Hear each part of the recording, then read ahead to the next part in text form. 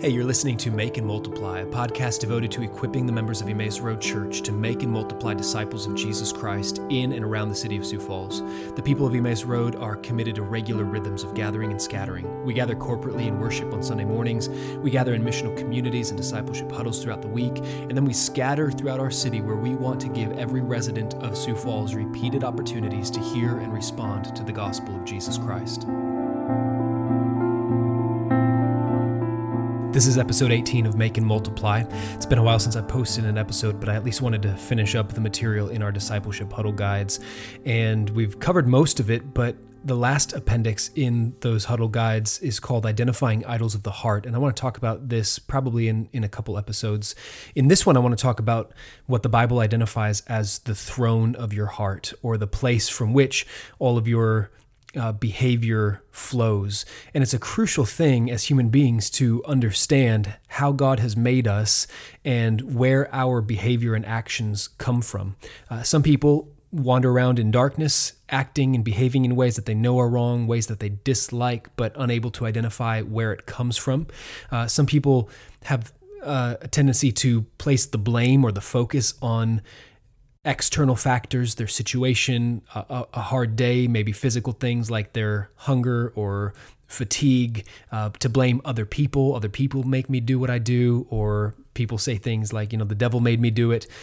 So the Bible is not silent on this, but it speaks to the motivational center of our beings as human beings so that we can know where the battle's actually taking place and experience the power of God's grace to change us there so that the fruit of that change comes out in our lives. So we've talked about stuff like this in past episodes. We've talked about the functional centrality of the gospel. We've talked about moving from fruit to root, which is all about going from the external fruit, beginning with the sinful fruit, the thorn bush kind of responses in our lives, down to the root issue. What are we thinking and believing at the core about God?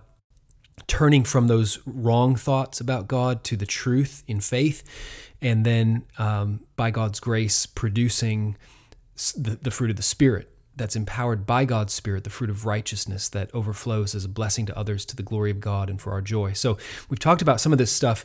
In this episode, I want to talk about our desires as the throne of the heart. Our hearts are ruled by the objects of our desire. That's what the Bible teaches. Whatever it is we want the most, what we desire, what we love, that is the thing that will rule us and determine our behavior and our actions. Jesus talks about this in Matthew 6:24 when he says, no one can serve two masters. So listen carefully. He says, either he will hate the one and love the other, or he will be devoted to the one and despise the other. You cannot serve God and money. Think about that for a minute. In what sense does anyone serve money?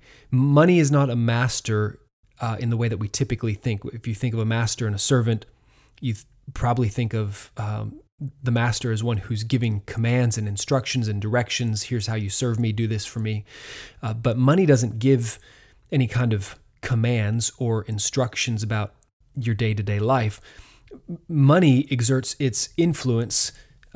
Those who serve money desire it because they are convinced that money will secure them and satisfy them more than anything else. And so those who serve money do so not by receiving direct commands from money, but by doing whatever it takes to put themselves in a position to be secured by, to be satisfied by money. That's how you serve money. So you could fill in the blank with, besides money, anything else, anything that you believe will secure you or satisfy you. That is your master. That's the thing that will rule your heart and therefore determine your actions. The other thing we see in this statement from Jesus in Matthew 6:24 is that Jesus is warning us that the human heart can only ever love and serve and be devoted to one master at a time.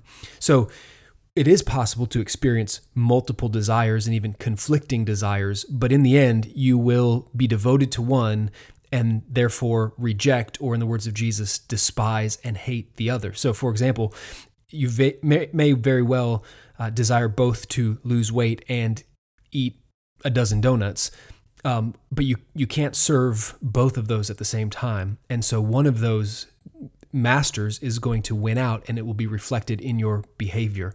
Steve Fuller says, and I believe he's quoting or paraphrasing his dad, Daniel Fuller, when he says, whatever I trust the most to satisfy me, I desire the most. And whatever I desire the most, I obey. Whatever I trust the most to satisfy me, I desire the most. Whatever I desire the most, I obey. He's saying whatever I think is going to satisfy and secure me, then obviously that's going to be the thing that I want the most. And whatever I want the most, that's the thing I'm going to obey. That will be the master in my life. Our hearts are ruled by the objects of our desire. The thing we want is the thing that sits on the throne and rules us. And so if we want to make sense of why it is that we do the things we do, then we have to identify at the root, what are we desiring? That's where sin comes from. Listen to what James says in James chapter 1, verses 14 and 15. Each person is tempted when he's lured and enticed by his own desire. Each person is tempted when he is lured and enticed by his own desire. That means that as much as we want to blame circumstances around us and other people and all of the other external factors, we want to blame our sin on those things, those externalities are only ever the occasion for our inner desires to manifest in sinful ways.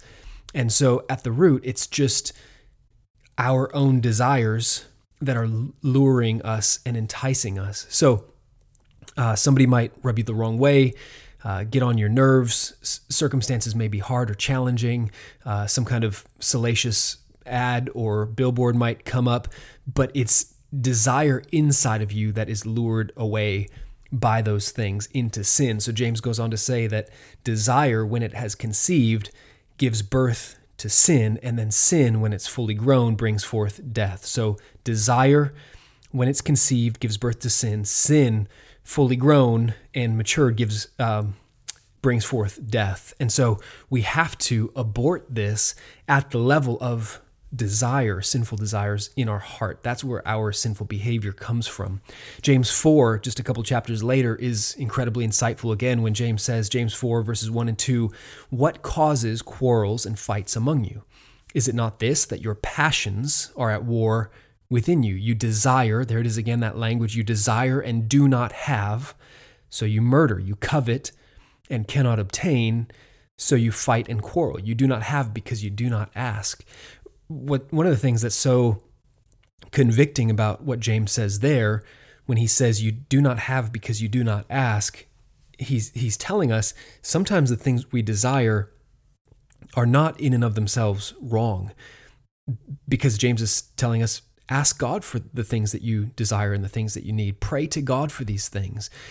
Rather than entrusting those desires and needs to God, we act in sinful ways when we take it into our own hands. But when James says that a lot of these desires are things that we ought to be praying about instead, the implication is the thing we desire is not in and of itself necessarily a bad thing, but we desire it so badly that we act in sinful ways when we don't get that thing. James goes to the extreme to say the ultimate manifestation of that is that you would even kill to get what you want.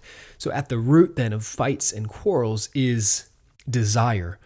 And that's where we have to learn to do battle. Just getting down to the root when I'm acting in sinful ways, when I'm experiencing sinful attitudes, what am I wanting so badly?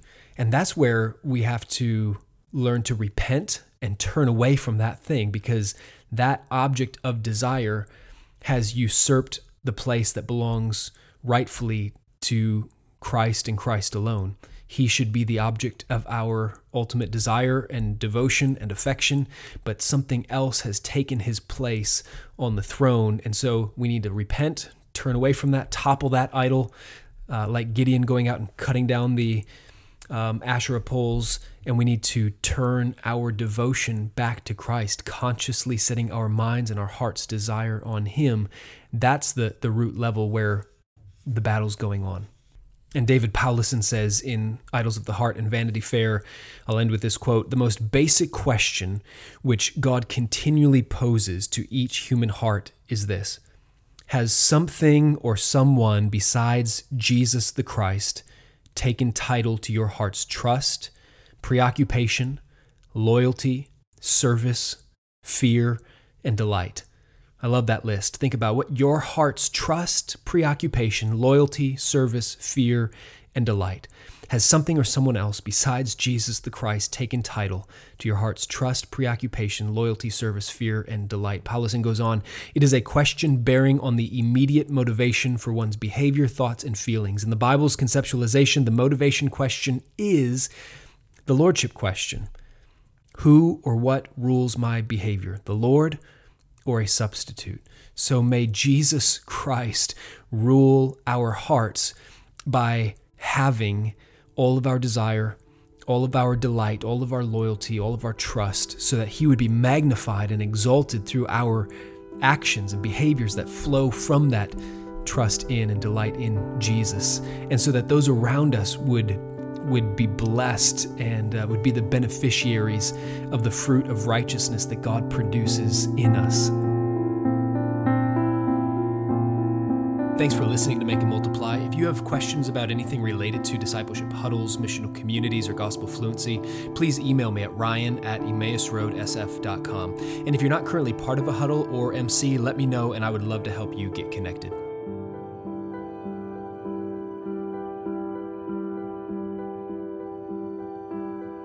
If you're interested in more, you can find this content in our Discipleship Huddle Guide, which is based on the DNA Guide by Saturate Resources. The music on this episode is called Everywhere by Lee Rosevere, and it's used under a Creative Commons license.